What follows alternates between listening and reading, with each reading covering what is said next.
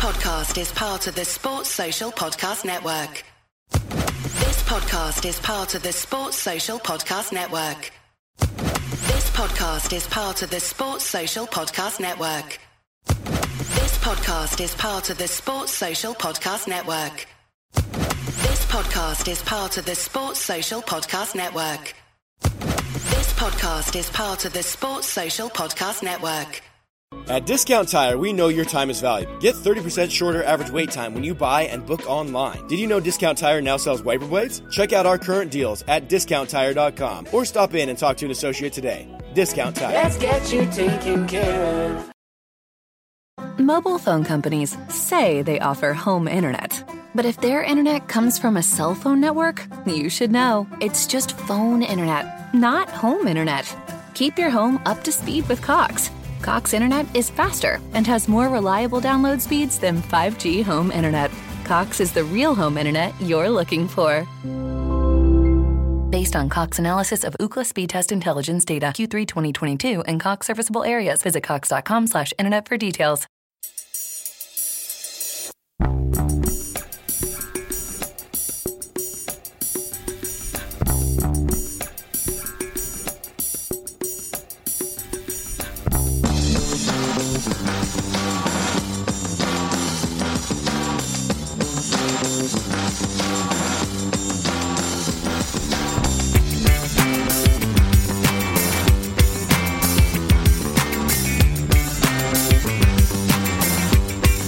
Welcome to A Celtic State of Mind. I'm Paul John Dykes, and today I am delighted to be joined by Lawrence Conley and Patrick McGill. Welcome to the show once again, guys. Yes, for anyone out there who's wondering where Wee Deck is, he is moving to a Thursday, so you can catch up with Declan. I know he's got a massive fan base out there, Patrick, but I'm pretty sure you'll be fine running without your wee buddy, if we can call him your wee buddy, that is. Right, let's talk about the game last night. Patrick, what was your thoughts? Phenomenal, absolutely breathtaking in the first half. Second half, we just controlled the game. But what a start for Maeda. 4 minutes in, I don't think anyone, I think only Gary Mackay-Steven has had a quicker goal on his debut. Partick Thistle a few years ago. But I mean, it was a fantastic performance, and I think the 3 weeks off have done us the world of good, because you can see the energy that we've got. The pressing was absolutely spot on. Just a great performance, and if we play like that for the rest of the season, I think we'll be going to good places. This is a big thing. We were talking about it before we came on, Lawrence and I, around the fact that we all appreciate when Ange came in the summer, the job he had on his hands was massive. I mean, particularly after the carnage that was last season. But he didn't have enough time, really, to craft that team before the first competitive game. So throughout this season, I think what's happened is there has probably been occasions in every game where he's had to play a player that maybe doesn't fit his system. But what we've started seeing is if you buy in a player like Hatate, for example, and we'll speak about him in a wee bit more detail throughout the show, and he's been identified by Ange because Ange knows he fits the system. What a difference it makes, Lawrence. Yeah, huge. I mean, phenomenal debut from him. For such a versatile player, he certainly played midfield really well, didn't he? His movement is unbelievable. I mean, it must have been murder for Hibs to try and mark him. Yeah. But listen, Hibs came out and they had it go. I'm glad that we're getting him after Maloney's only had 3 games in charge. I think another 5 or 6 games under him, they'll be a really dangerous opponent. Could say if Nisbet had his shooting boots on, they'd been a closer game. But yeah, Maeda and Hatate, everything you could want in debuts from them, isn't it? Well, like everybody, Lawrence, I was talking to as many people as I possibly could to try and build up an idea of the types of players we were getting when we signed all 3 from the Japanese league. And of the 3, it was actually Hatate that seemed to be the low-risk one. We knew about Gucci to a degree because he had spent some time in British football. We knew that the deal to Leeds United didn't work out. We know all about Maeda because apparently some people were surprised he wasn't the top of the shopping list when Ange Postecoglou came into Celtic. Perhaps he was, but the deal couldn't be done at that time. But Hatate was the one who, and again, when you look at the transfer fee, once it's converted, he's going to cost us £1.38 million. less than £1.5 million. I mean, value for money. I'm deliberately not going to get too excited after one performance, right? Because, I mean, last season, the players came in and they looked really good and they're no longer part of the plans.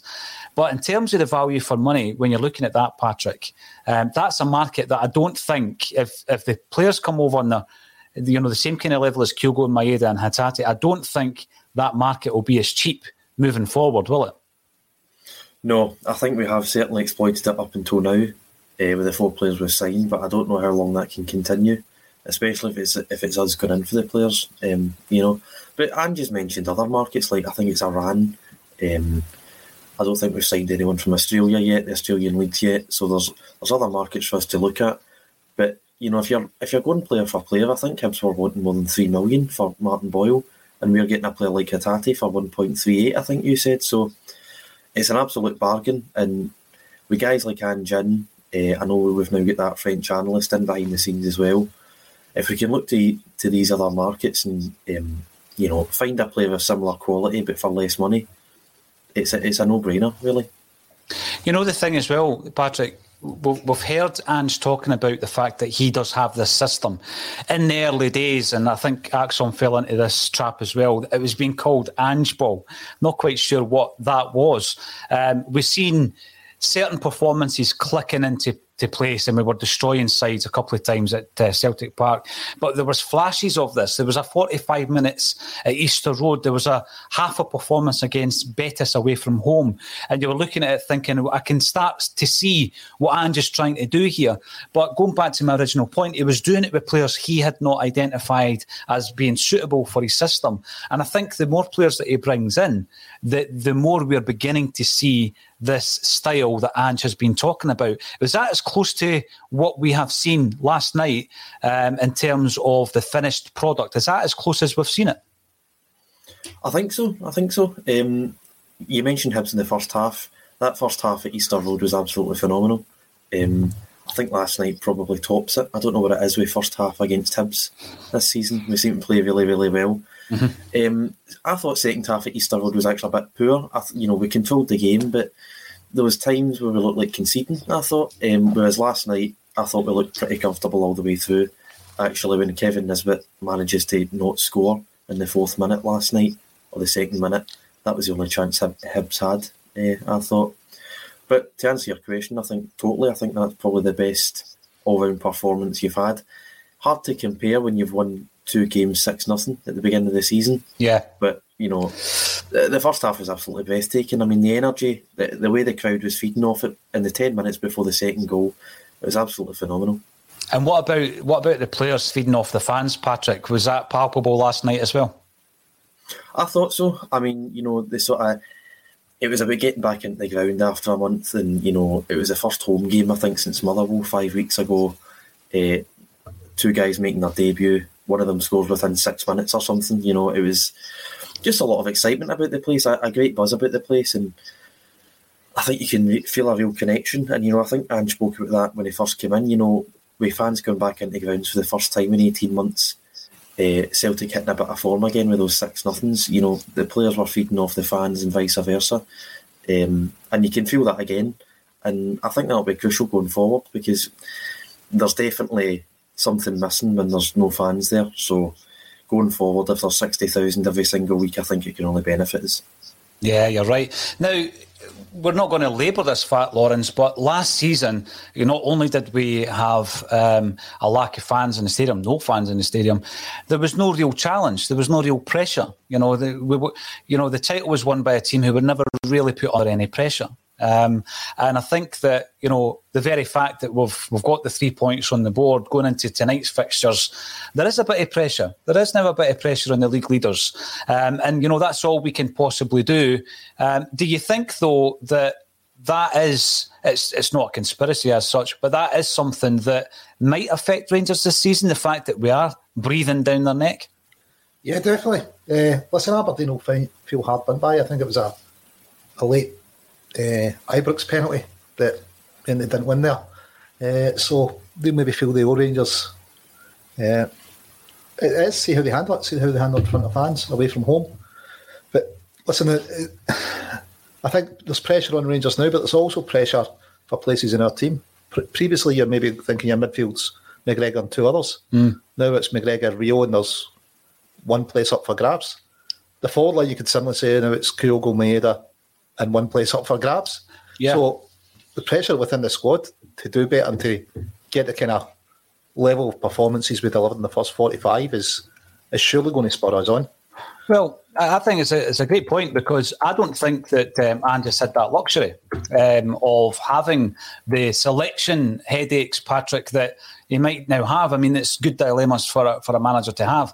And this, as I say, going back to the point I made originally, this is without Gucci, who is potentially as good as, if not better, than what we've seen last night.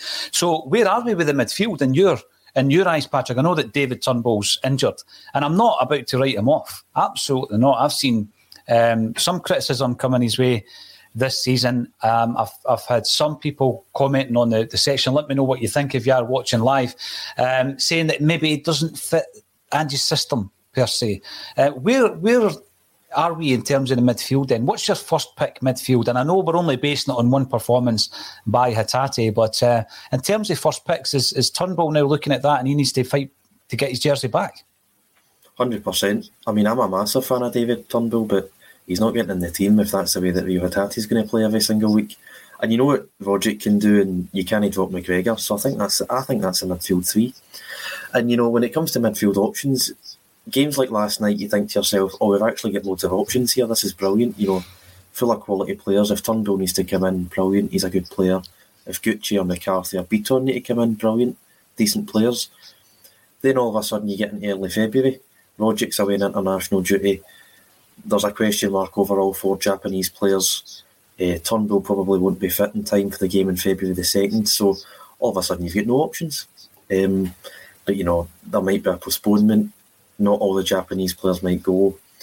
There's just you just can't tell. But if everyone's fit and available, I think last night's midfield three, I think you've got to stick with that. It worked so well as part of Ange's system, Lawrence. Where are you on this one then? Because, I mean, I'm like Patrick, I'm a massive fan of David Turnbull.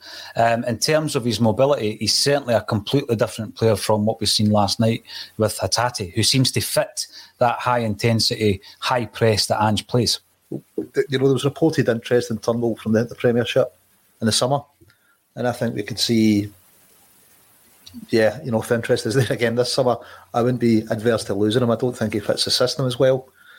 When you look, I know it's only one game from Rio, but you know, you've got Rio, McGregor. I'd say Roger probably is your starter. I think Turnbull's, he's down the pecking order.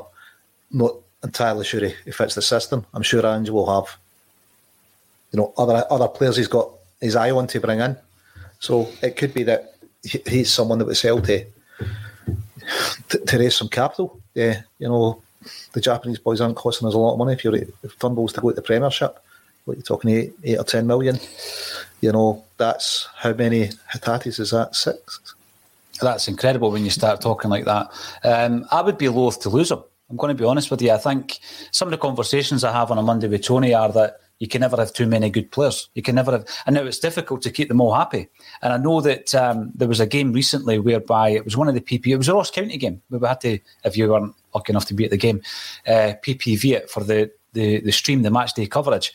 And it was Stephen Craigan it was on, who isn't short in telling you that he's one of his pals. He's one of Turnbull's pals, and he talks to him regularly from his days at Motherwell.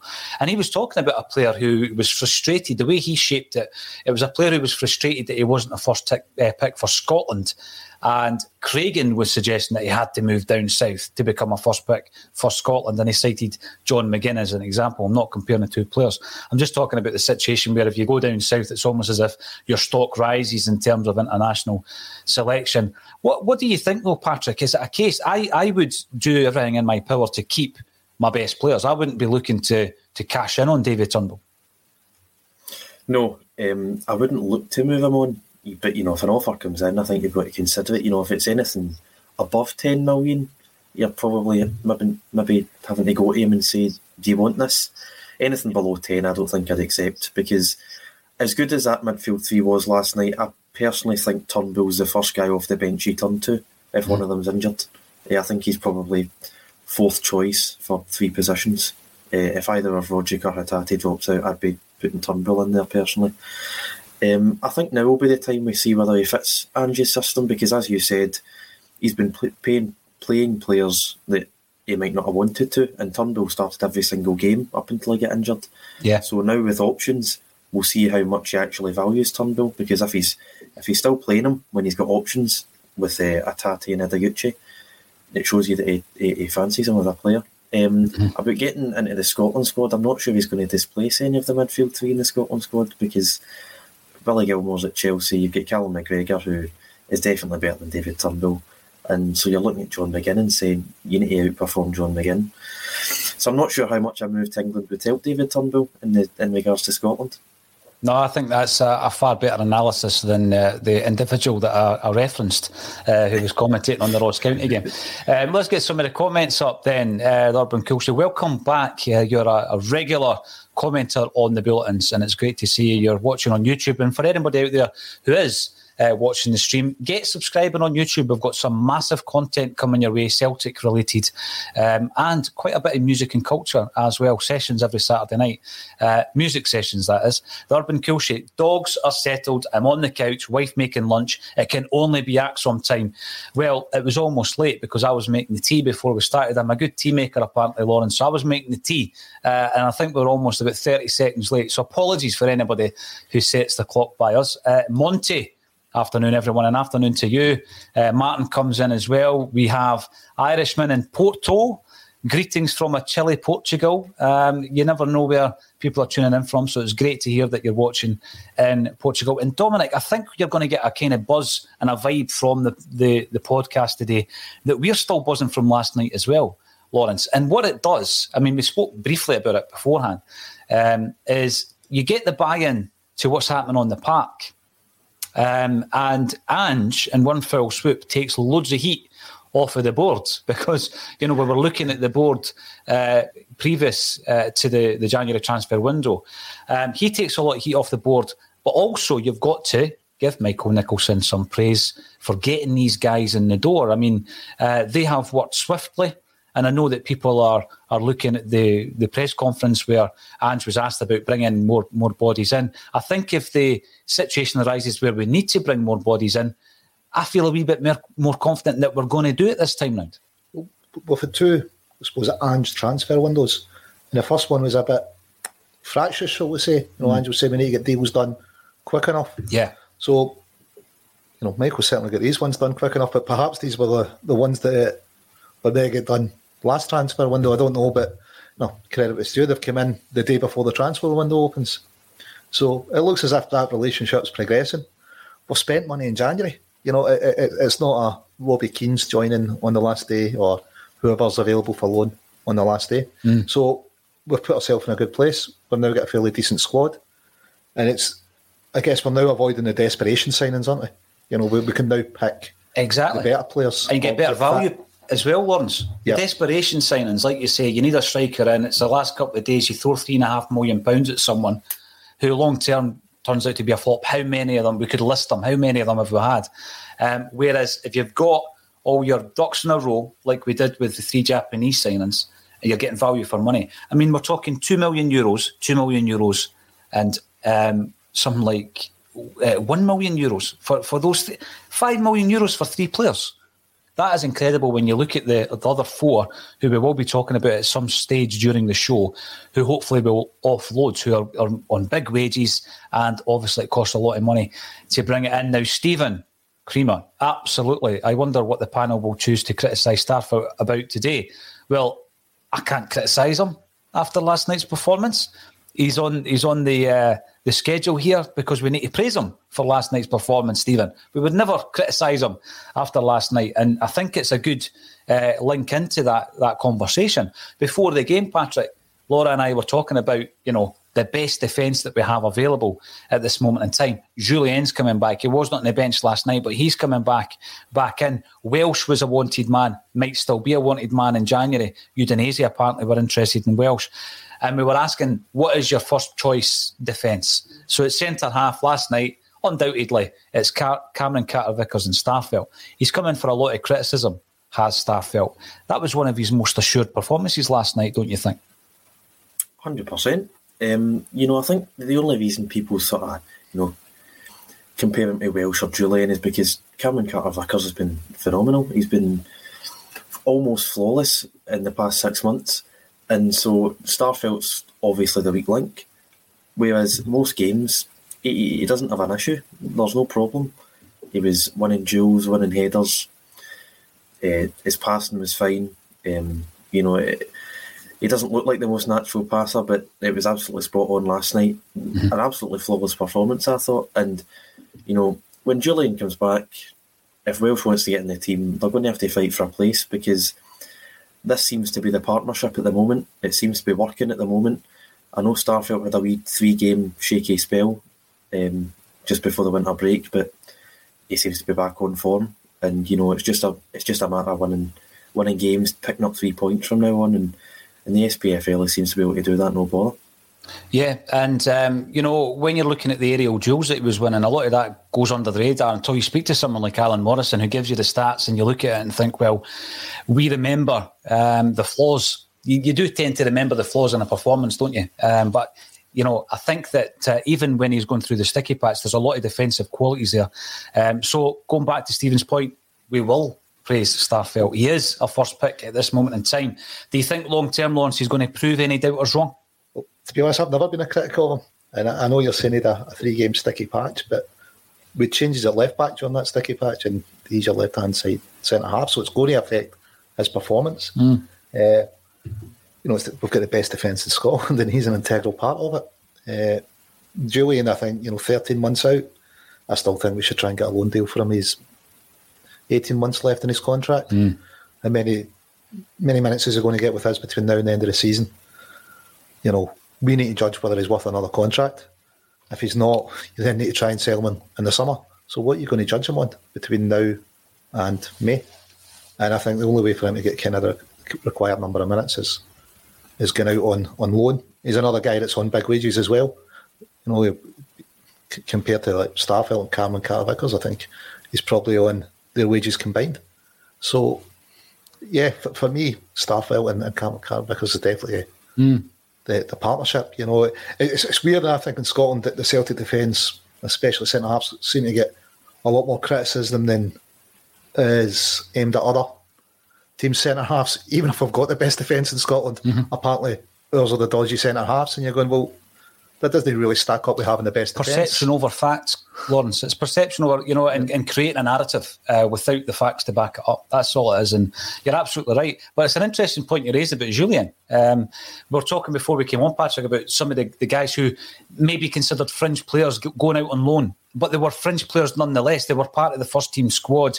They were contributing more than the likes of Bolingoli and Hatate and Barkas, etc., and Sorrow as well. So Shaw's away out, Henderson's away, Montgomery apparently is going to be going, Urhoghide might be going out on loan. Do you agree with Lawrence that perhaps Julien would benefit from a loan? I'm more of the view, I'm sitting here saying keep all the players. I'm more of the view that, we keep them in-house because of the first half of the season. What that's proved is we're one injury away from a crisis at times, and at that point, we might be feeling that we're throwing them in.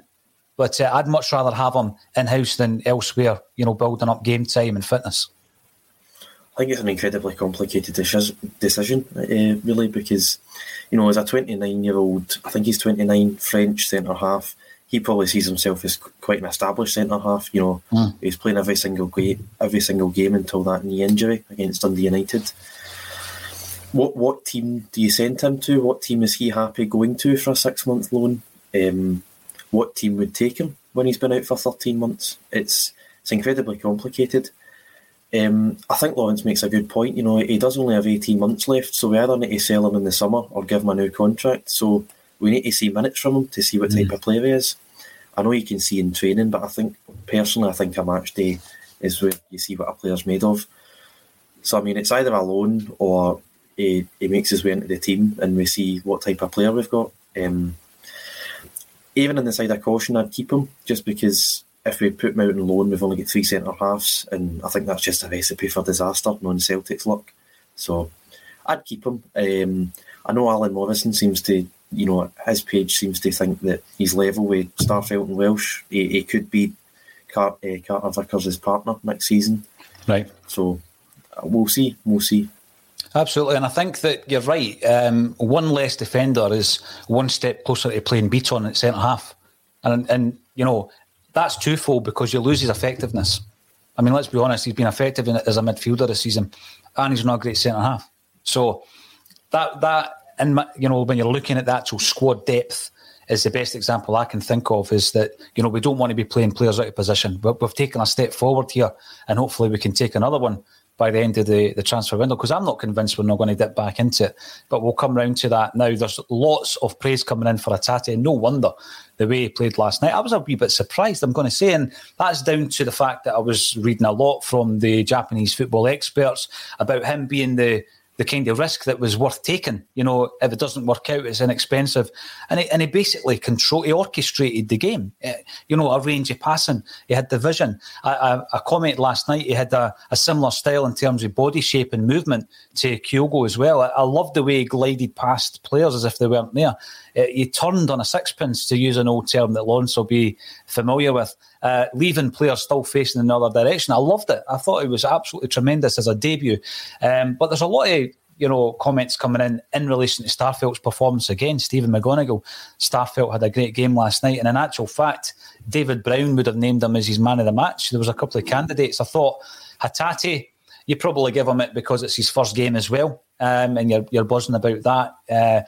And Paddy Lavery comes in. Hatate, he's my Japanese boy. Now, there was another Japanese boy making his debut last night, though, and that was Daisen Maeda. The pace that boy's got is going to cause some amount of problems. And again, I think of the ball going back, and Joe Hart sometimes he's quite slow and he looks about. Imagine a goalkeeper doing that. An opposition goalkeeper, Lawrence. Maeda's going to be right down his neck. Yeah, definitely. I mean, the boy's rapid, isn't he? Quicker than Agat at his peak, I don't know, but he's up there that kind of speed, isn't he? He is rapid. I mean, Agat was fast in his day, Lawrence, but we both know he's lost a wee bit of that pace, isn't he? Just a wee bit of it. I believe that you outstripped him for pace in one game. It was a defensive overlapping move, like the traditional right-back overlap. And I looked behind him, he was about 10 yards behind me. He's lost a bit of pace. But listen, he taken his goal well, the keeper's expecting him to aim for the big part of the goal. He's just cool, calm, collected, and he's went for the small part. Dispatched it well, hasn't he? Him and Kyogo, can you, the amount of pressing that they would do between them, they will ragdoll defences. That's what it's based on. It defending from the front, putting the pressure on, attacking, getting the ball back one quickly. I mean, that's where the first goal came from, wasn't it? It was the pressure putting the ball that we ended. Hibs make the mistake, we end up winning it back, and Tom finds Dyson another assist. Yeah. Cool as you like. See, the thing though, you raised the point there about Kyogo and Maeda playing together. And, I think as a prospect, Patrick, of Kyogo playing off the last man, baffling assistant linesmen with offside decisions, Maeda running down the throat of goalkeepers, taking them by surprise. I mean, in terms of the strongest team, everybody firing on all cylinders, it's a prospect that it's an exciting prospect for Celtic supporters, but it's one that we've not enjoyed this season. We've not seen, Jota hitting top form at the same time as on the right-hand side for it, because there's been an injury, there's been illness, etc. But there's going to come a point, and hopefully in the not-too-distant future, when that clicks into place. However, if it does, how do we deal with the one up top? We're playing three forwards, of course. I wasn't a massive fan, Patrick, of Kyogo playing on the left-hand side, albeit Lawrence, raises the point that he's played far more games in that position than through the centre in his career. Is Maeda the focal point of that front three? Do you then maybe shift Kyogo away from the centre? Does Jota go on the right? There's now options. Where do you think the best options are, though, up top? Mobile phone companies say they offer home internet. But if their internet comes from a cell phone network, you should know. It's just phone internet, not home internet. Keep your home up to speed with Cox. Cox internet is faster and has more reliable download speeds than 5G home internet. Cox is the real home internet you're looking for. Based on Cox analysis of Ookla speed test intelligence data, Q3 2022, and Cox serviceable areas. Visit cox.com/internet for details. This week on The Marketer's Report, Patrizio Spagnoletto, Global Chief Marketing Officer, Direct-to-Consumer for Warner Brothers Discovery, weighs in on building trust. Trust is a really hard thing to build and a really easy thing to destroy, and we have to be very respectful about that. Our partnership with iHeart has really helped us build that trust and that relationship with the on-air talent. As the #1 audio company, iHeartMedia gives you access to all. Every audience, live conversations, trusted influencers, and the data you need to grow. Go to iHeartResults.com for more. It's extremely difficult to drop Kyogo. I could not drop Kyogo. I think you need to start him through the middle. I think you've seen at Ibrox, the game when he was on the left-hand side, you know. I think it was a very defensive performance from them. I just don't think he's suited to the left-hand side. You know, I think it was St Johnstone at home. Giakoumakis scored. He was on the left-hand side as well. I don't think it's for him. I think I know he prefers to play as a striker. I'd prefer him at striker. I thought Maeda was a winger up until last night. After last night, I'm starting to think he's a striker. But, you know, if he can play in the wing, Kyogo can play in the wing, Jota can play either side, I think that's your front three. It's just a matter of where they play, if I'm being honest. Yeah. And you're saying about not seeing them together on top form. You know, with Kyogo's injury, and then with the Japan stuff, it could be the end of February until we see it. But if it's the end of February to the end of May, you've got a lot of tough fixtures in that period. Bodo Glimt, you know, cup semi-finals, hopefully, big deciding games in the league. What a time to get those three up front together on form. I mean, it'd be a good time to get it. A really crucial time in the season, I think. Well, you know what Patrick's saying there, Lawrence? We've got a situation now where Kyogo can play through the centre or on the left. Jota can play left and right. Abada can play left, right and centre. Maeda can apparently play on the wing or through the middle. We've got a situation now where you're almost spoilt for choice. Is it a case of just constantly rotating them? Well, we know Ange likes to change his front three, so I think they're all going to get a chance. And of playing together, and we'll see, I suppose, what works best.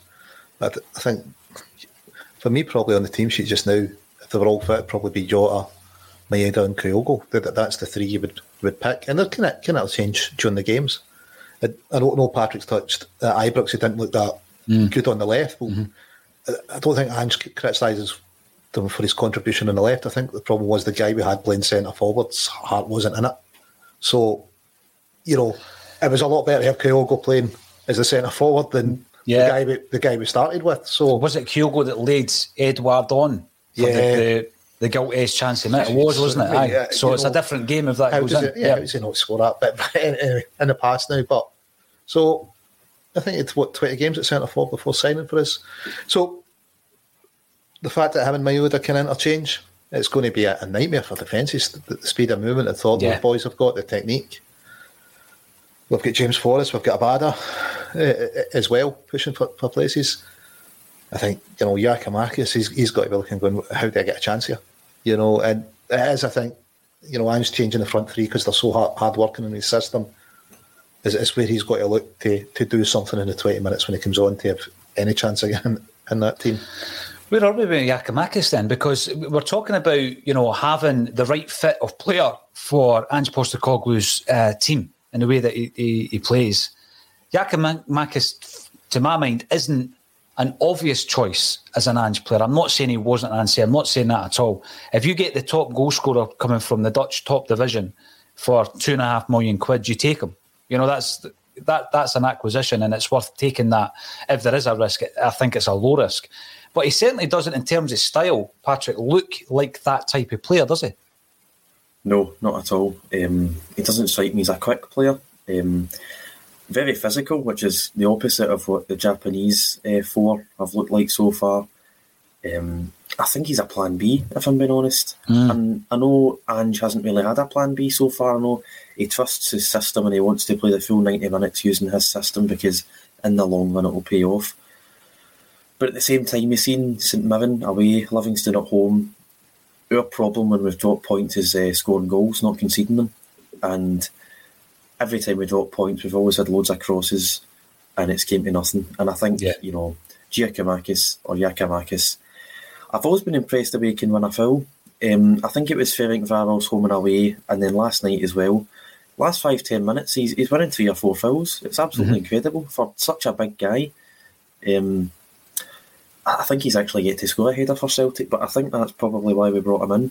I know You know, I think he scored 11 goals from the penalty spot for, is it Venlo he played for last season? Yeah. And then he took that penalty against Livingston, and it's absolutely pathetic, I thought. So it's a question mark. It's another question mark. But again, as you say, 21 goals or something in Eredivisie for $2.5 million. You obviously sign a player like that if you can, but then when you see what you've got, it's strange. It's an odd one. Yeah, I think it was Anthony Joseph who has a Celtic state of mind, and he tweeted out that the club were looking for something in the region of €12 million had they stayed up. So, you know, it's a kind of low risk if you bring that player in. I think it's been unfortunate with regards to his fitness and injuries, etc., that we haven't seen him in full flow yet. But there are elements to his game, Patrick. I agree with you that, you know, he holds the ball up well. He holds the ball up very, very well. But again, that kind of slows the game down sometimes, doesn't it? And that doesn't really fit in. But as a plan B, we certainly don't have a plan B. And sometimes when you're struggling to break teams down and you just want to, you know, with the amount of crosses coming in the box, you just want to have that presence in there. So I think he is a decent enough squad player. He's nowhere near being a first pick, but he is a decent option. Now, Irishman and Porto, thanks for that. I think Declan does look slightly younger than myself, but Paddy's telling me to take a day off. I will do. We will get someone back in on a Tuesday. Trust me, we will have an unveiling. Hopefully by the end of January, we'll be able to unveil a new signing. And Barry McCluskey, thanks for getting involved as always. Actually, I'm not high profile enough for Declan now. Well, potentially, Barry. He's promised me that he'll be in. He'll promise me that he'll be in on Thursday, but we'll see if he gets a better offer before then. Let's have a wee chat then about. There was a good point coming up here. Here we go. Stephen came in talking about Starfelt again. Some Celtic fans have made their mind up about Starfelt and won't praise him regardless. I don't think that's particularly focused on Celtic fans. I think football fans in general make opinions up in their mind and perceptions of particular players. So I'm going to give you an example of one of mine, Tony Ralston. But I like him so much that I'd have played him last night, right? And then you watch the game and you look at the impact and the performance of Juranovic and you put your hands up and say, well, what do I know? Because Ange knows best. Because Juranovic played particularly well, maybe better suited to Ange's system, scores a goal, you trust them to take a penalty and score it. So absolutely there are perceptions, Lawrence, of particular players, and you get stuck in the mindset of he's no good, or the other side, you can't see the failures of a particular player. But let's talk about Juranovic. Is that a signal last night that he is undoubtedly the first choice right back now, and we've got a very able deputy in Tony Ralston? I think when we bought him, he was bought as first choice right back, wasn't it? Yeah. Ralston surpassed everybody's expectations, and I don't think anyone's going to worry if Tony steps into the breach. But I think that's the pecking order just now. 1 and 2. Juranovic is a wee bit more versatile. You know, he can play the other side. He's even played right wing. I think it's maybe all 3 in one game as well. So yeah. I think the fullbacks get asked to do a lot of work. So outside of the front 3 getting changed, you can see the fullbacks getting changed during the game. Yeah, when they're playing inverted, they do have to do a lot of work. So Tony's still going to get game time, I think, throughout the season. Mm-hmm. We're not worried. I think before the season kicked off, there was big worry. We're going to kick off a campaign and Tony Ralston's the only right back at the club. It's, those days are far in the past. I think he's convinced everybody, he's definitely good enough for the squad, if not a first team starting position. So you've got to look at what part has Ange played in that situation then, Patrick, right? So we go into this new season.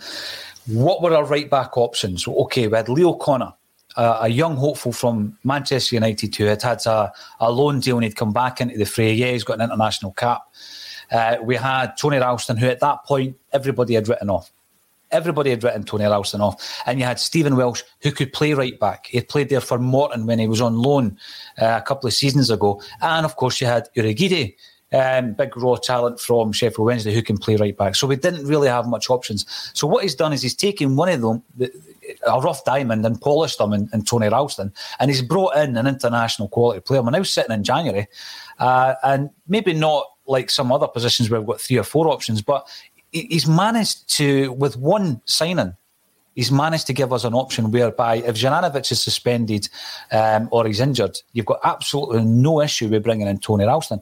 And Ralston has played Ange's system, so although it might not be a natural system for him, he knows how to play it and he can perform well in it as well.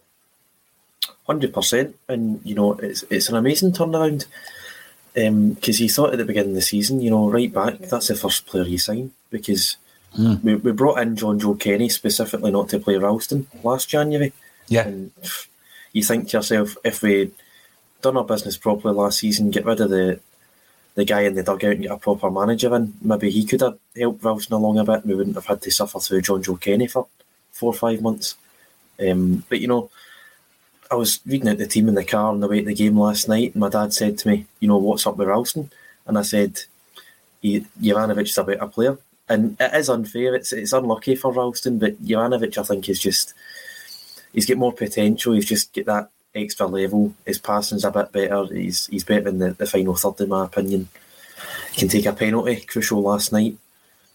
And it's just a bit unfair in Ralston. He's an excellent backup, definitely sorted for cover for right back, and he'll definitely get game time, the amount of games that we play. But I just think Jovanovic is that bit better.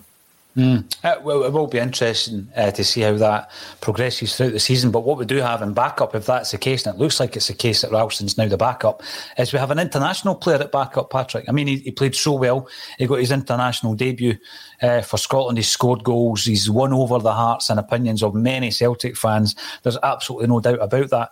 Let's have a wee chat about the opposition then, because during the week there, we were up at Celtic Park doing a bit of filming. That film will be released at some point today in relation to the Willie Maley Newry CSC, who are fundraising to erect a statue of Willie Maley in Newry, and we're doing a big event up at the Kerridale Suite. So I was talking to some Celtic fans outside the ground, and one of them said they had the vibe that, Hibs play in such a way that we can actually dismantle them. And there was this whole thing that we can maybe take 4 or 5 off them. At half-time, by the way, I said exactly the same last night.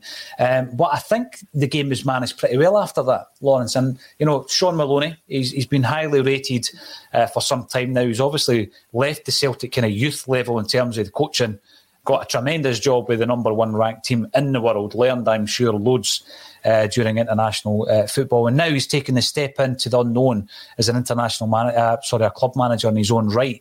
It's early days for him, but he seemed to manage that pretty well after an early onslaught yesterday. Yeah, I mean, I think I've said previously, I'm happy we've got him after his, so early in Maloney's managerial career, because they showed in spells the passing, the ball retention. I think the only team in Scotland that we've played that's come out with higher possession stats than us. Yeah, I saw that. Yep. He's got them playing a nice style of football, and if Nisbet's shooting boots are on, well, couldn't even need shooting boots for that. Listen, I think if he just put builder's boots on it would have went in. I don't know how he misses his chance. So another night, Maloney's thinking if he takes his chances, he could have got something out of the game. So real impressed with the progress they've made under Maloney so far. I know it's two wins, 1 defeat, but they'll take points off other teams. I think probably go as far as they're maybe the best team I've played in Scotland. And of course, it goes back to that discussion we've had on the podcast a few times, Patrick, where sometimes we've had players on the fringes that we've loaned all over the world at times. We've loaned players to Norway and all sorts. And we spoke about trying to make an effort to get these guys into teams within the league. So there you've got a Hibs side there. Lawrence reckons are going to cause problems to anybody else in the league. They might come back and cause us problems later on once they get settled down. But we're strengthening them by Ewan Henderson going there. We're giving them a player who you just never know could do some damage to Rangers at some point in this season. And I think that's something that we need to look at going forward. You're putting players out to the same level that they're going to be coming back to. And also you might be able to damage your opposition. 100%. And, I was slightly disappointed to lose Ewan Henderson, but at the same time, whenever he's came on, he's played well, and then he's just not given another chance. So for him, it makes sense, and the manager sees a lot more than we do of these guys, so it makes sense for him, and you've got to move these guys on. I was unsure about Sean Maloney taking the Hibs job, personally. I was quite sceptical of these guys. It's partly down to the fact I don't rate Roberto Martinez as a manager. But, you've seen, Ian Cathro fail at Hearts. I think it would take time. I think I saw Alan Morrison's tweet earlier. It's the first time, it might even be at home or domestically, since Hearts in 2016, 2nd of April, we won 3-1. That was the last time we lost out in possession at home domestically. So he's obviously doing something right, and he outpassed us as well. I think Lawrence said, they made 30 or 40 more passes than we did, which, coming away from the ground, you never thought, but, they've obviously tried to build something special, and unfortunately, we just had the superior players in the night, because you seen with the first goal and the play to our chances we had in the first half, we pressed them, we got the ball, took our chances and won the game. And it's a shame for Hibs, but I'm sure they'll do well this season, and hopefully against some other teams get a few big results. No, definitely. Magnet 67 comes in similarly. Ange is building something special, although fair play to Hibs for trying to play football and not sitting in. You're right, we're just further on in the development of that build. I'm sure Sean Maloney and Hibs are building something as well. Celtic follower comes in on YouTube. Welcome to the show, sir. The speed and composure shown last night is on a level we haven't seen in a long time. And when I was watching that, just like everybody else, it was just incessant, Lawrence. It was just non-stop. And I think that it gets to the point where you've got players who are coming in who are playing at that kind of level and level of tempo. I mean, Maeda, he knows Ange Postecoglou. They've worked together in the past. He knows exactly what Ange is expecting. He comes in. What does that do for other players who are maybe not quite at that level? Do you think they can come up to that level? I mean, we've seen players in the past completely evolving as footballers. We've spoke about Turnbull. There's no way that players can't develop. Is a player like Turnbull, or is he just not mobile enough to play at that level of intensity? Listen, to get into the team, he's going to have to improve, isn't he?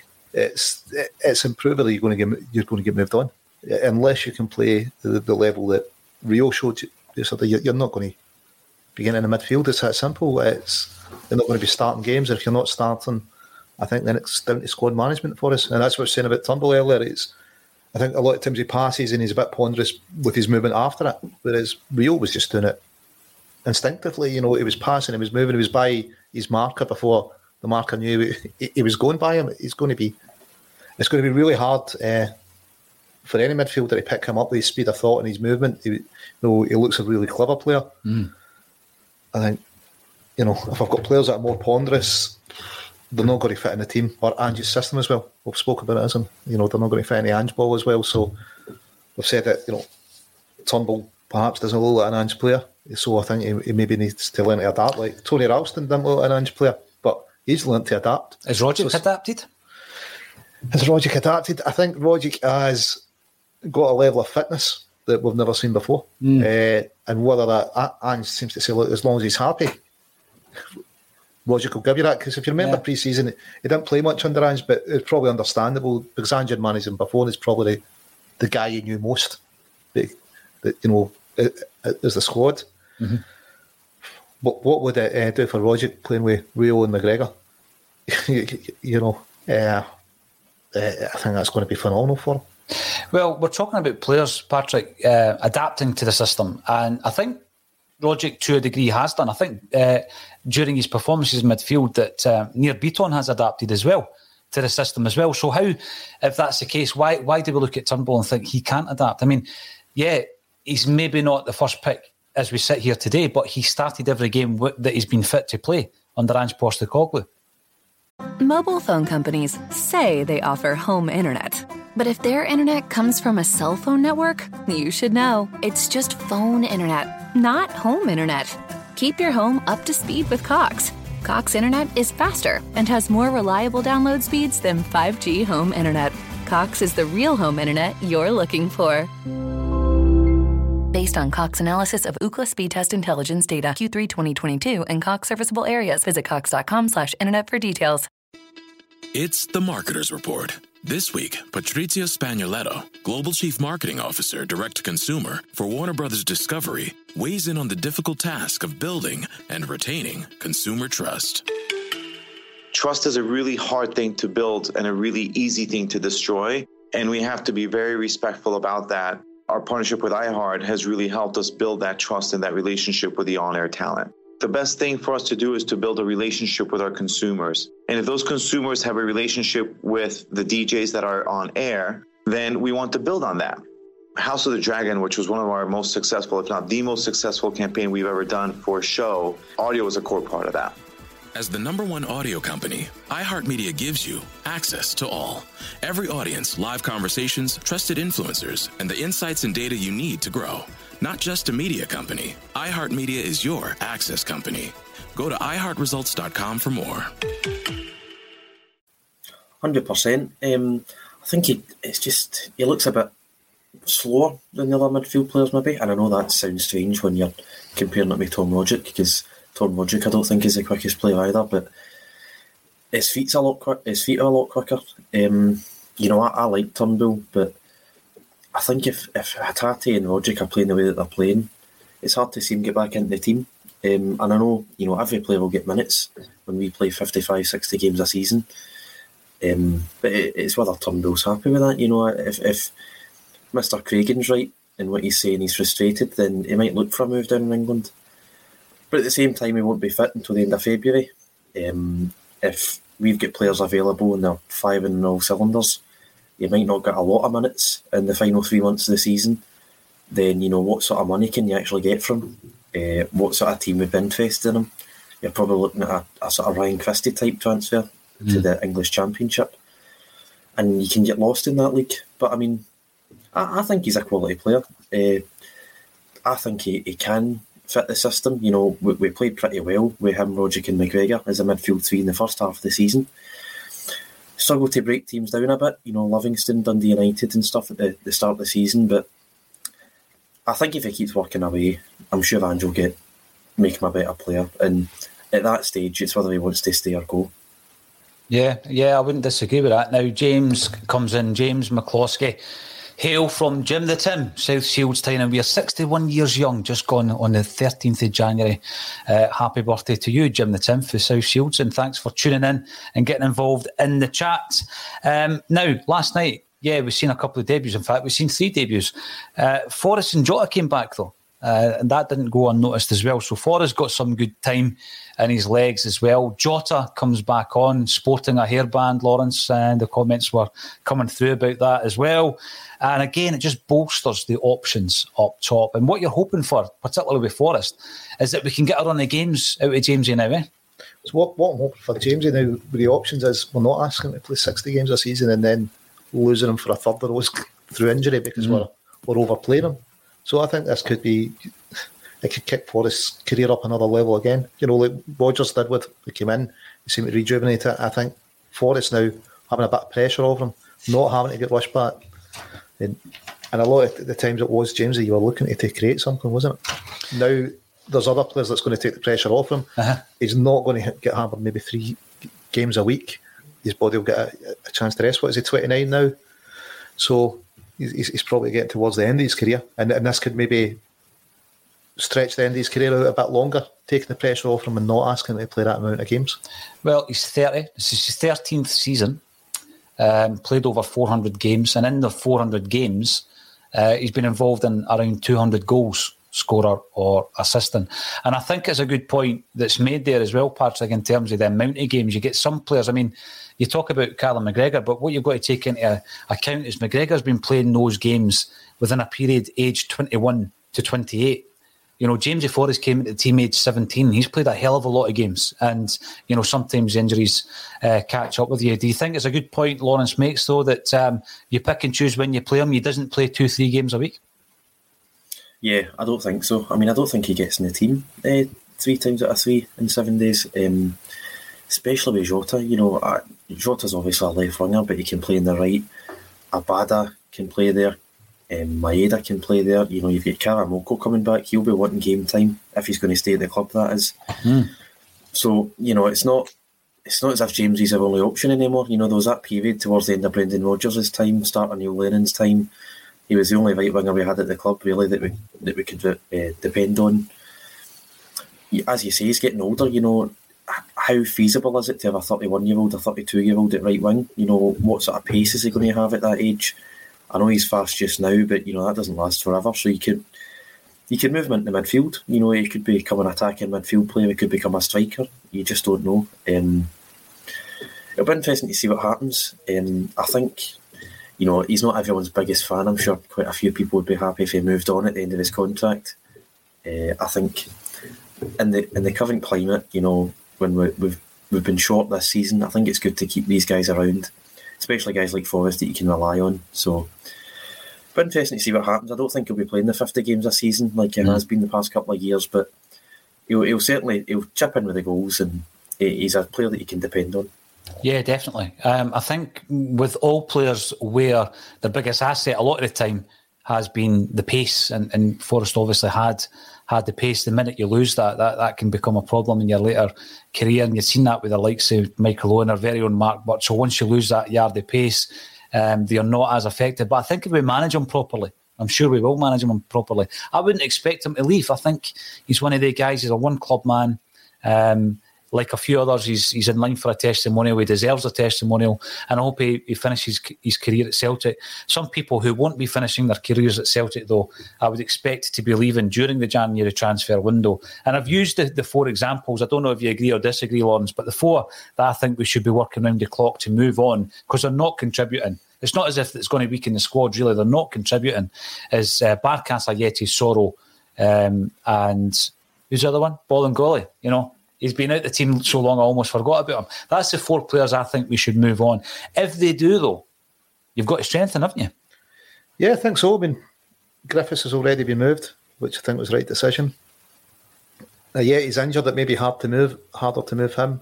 I think you look at taking a loss in all of them, aren't you? But whatever you get back in for them, if you get loan fees or anything, you don't get them off the wage bill. If you can get them moved out permanently, it would allow you to go and strengthen then, wouldn't it?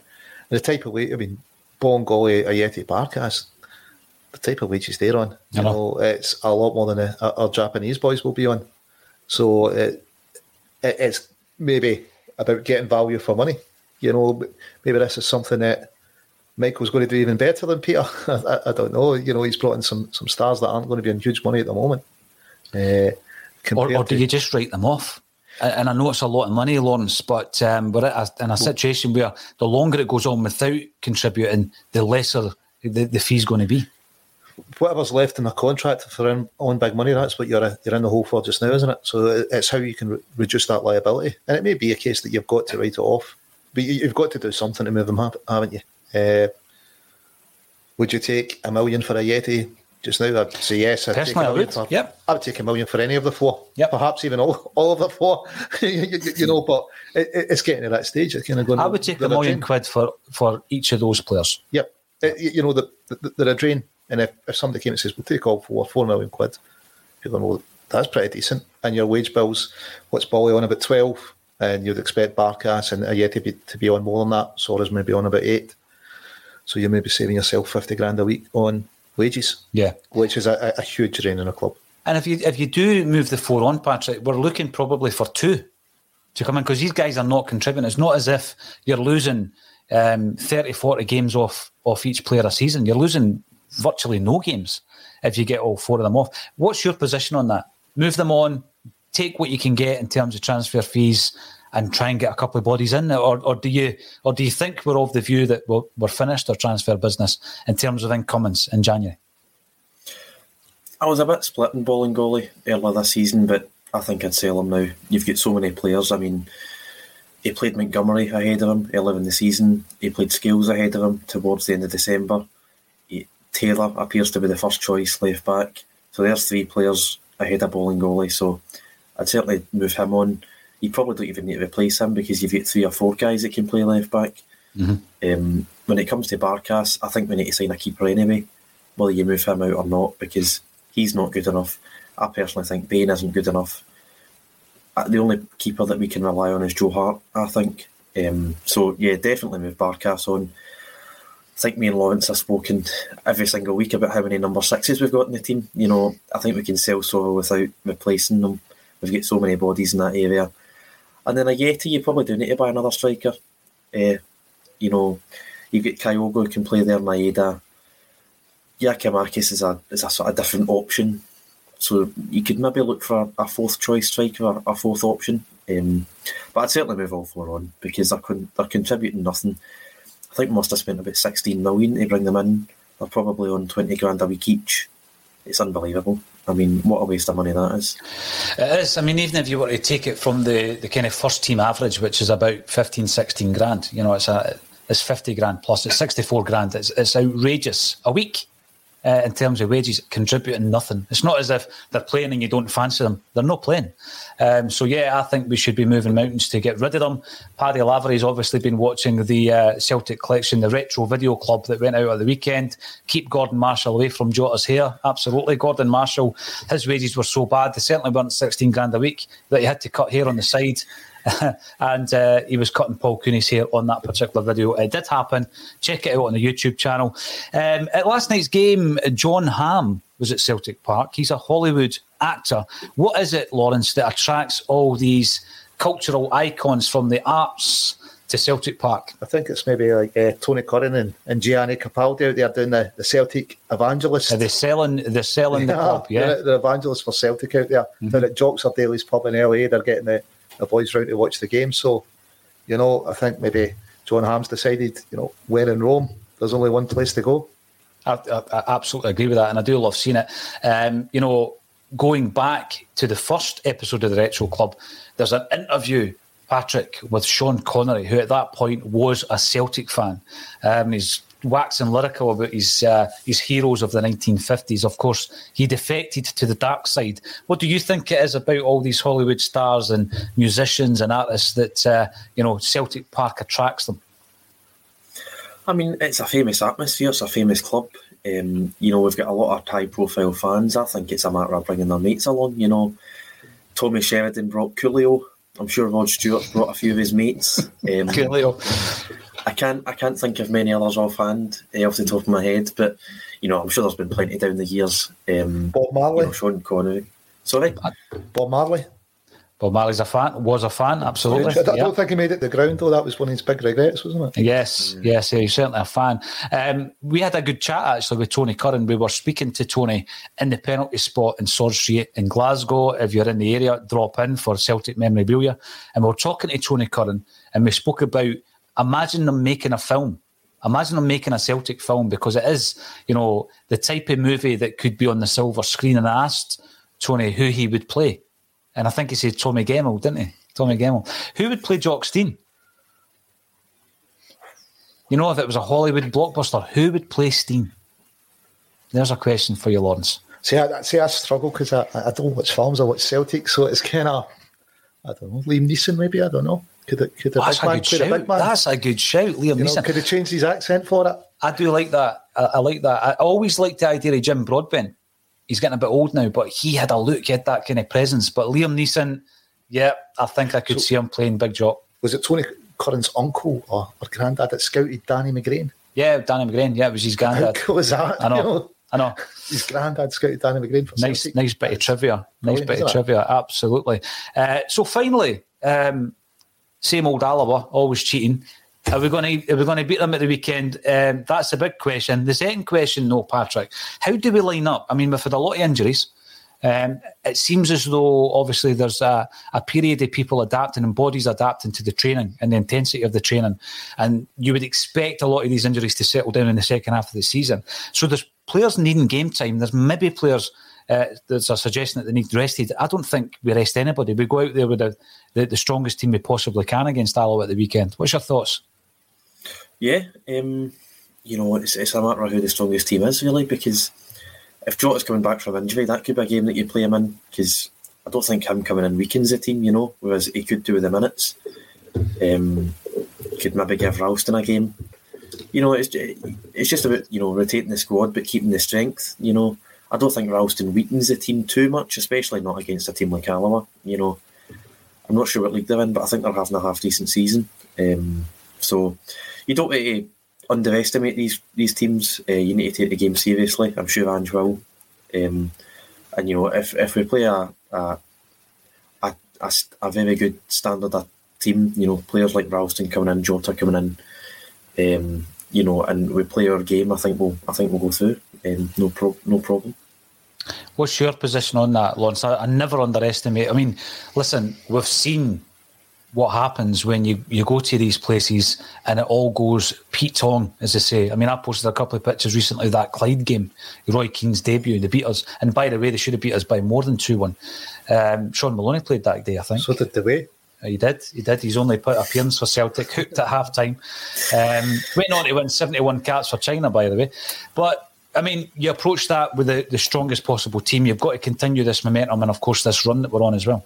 Yeah, I wouldn't be making any changes. I would try and get 2 or 3 up before doing any changes there. I think, try and get the defence settled, and say, look, this is it. Also, they want to get partnerships with the guys in front of them, don't they?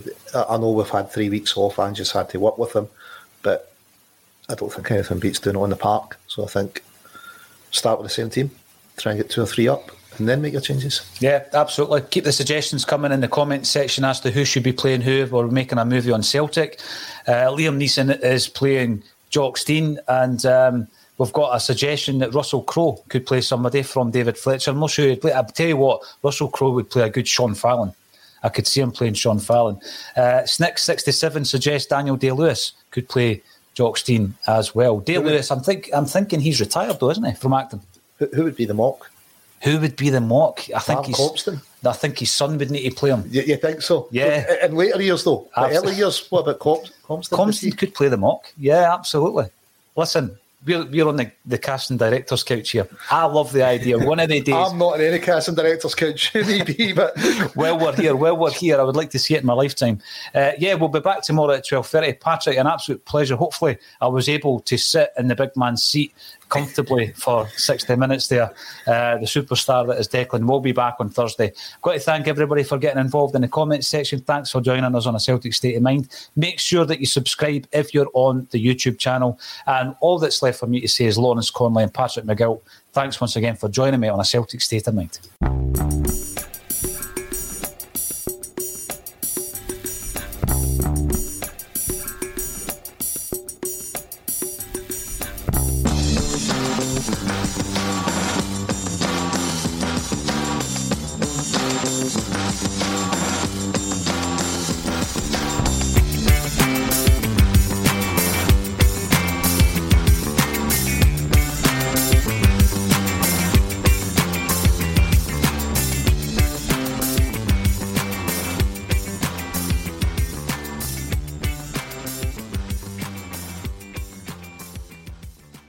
Message and data rates may apply. Guys, got hair loss? I know what you're thinking. Should I shave my head, comb it over, wear a hat? Just stop. This isn't 1970. Keep your hair and your confidence because Bosley, America's #1 hair restoration experts, can give you your real hair back permanently. Check them out today because they're giving away an absolutely free information kit and a free gift card to anyone that texts EASY to 203-203. Dude, you don't have to look like your dad because this isn't your dad's hair loss treatment. People all over the country trust Bosley because they're ahead of the curve. They use the latest technology to give you your real hair back. And the best part, Bosley's permanent solution is protected by the Bosley Guarantee. Let Bosley show you for free how awesome your hair could look with an absolutely free information kit and a gift card for $250 off. Text EASY to 203-203. That's BASY to 203-203. Mobile phone companies say they offer home internet. But if their internet comes from a cell phone network, you should know. It's just phone internet, not home internet. Keep your home up to speed with Cox. Cox internet is faster and has more reliable download speeds than 5G home internet. Cox is the real home internet you're looking for. Based on Cox analysis of Ookla speed test intelligence data Q3 2022 and Cox serviceable areas, visit cox.com/internet for details. Sports Social Podcast Network. Sports Social Podcast Network. Sports Social Podcast Network. Sports Social Podcast Network. Sports Social Podcast Network.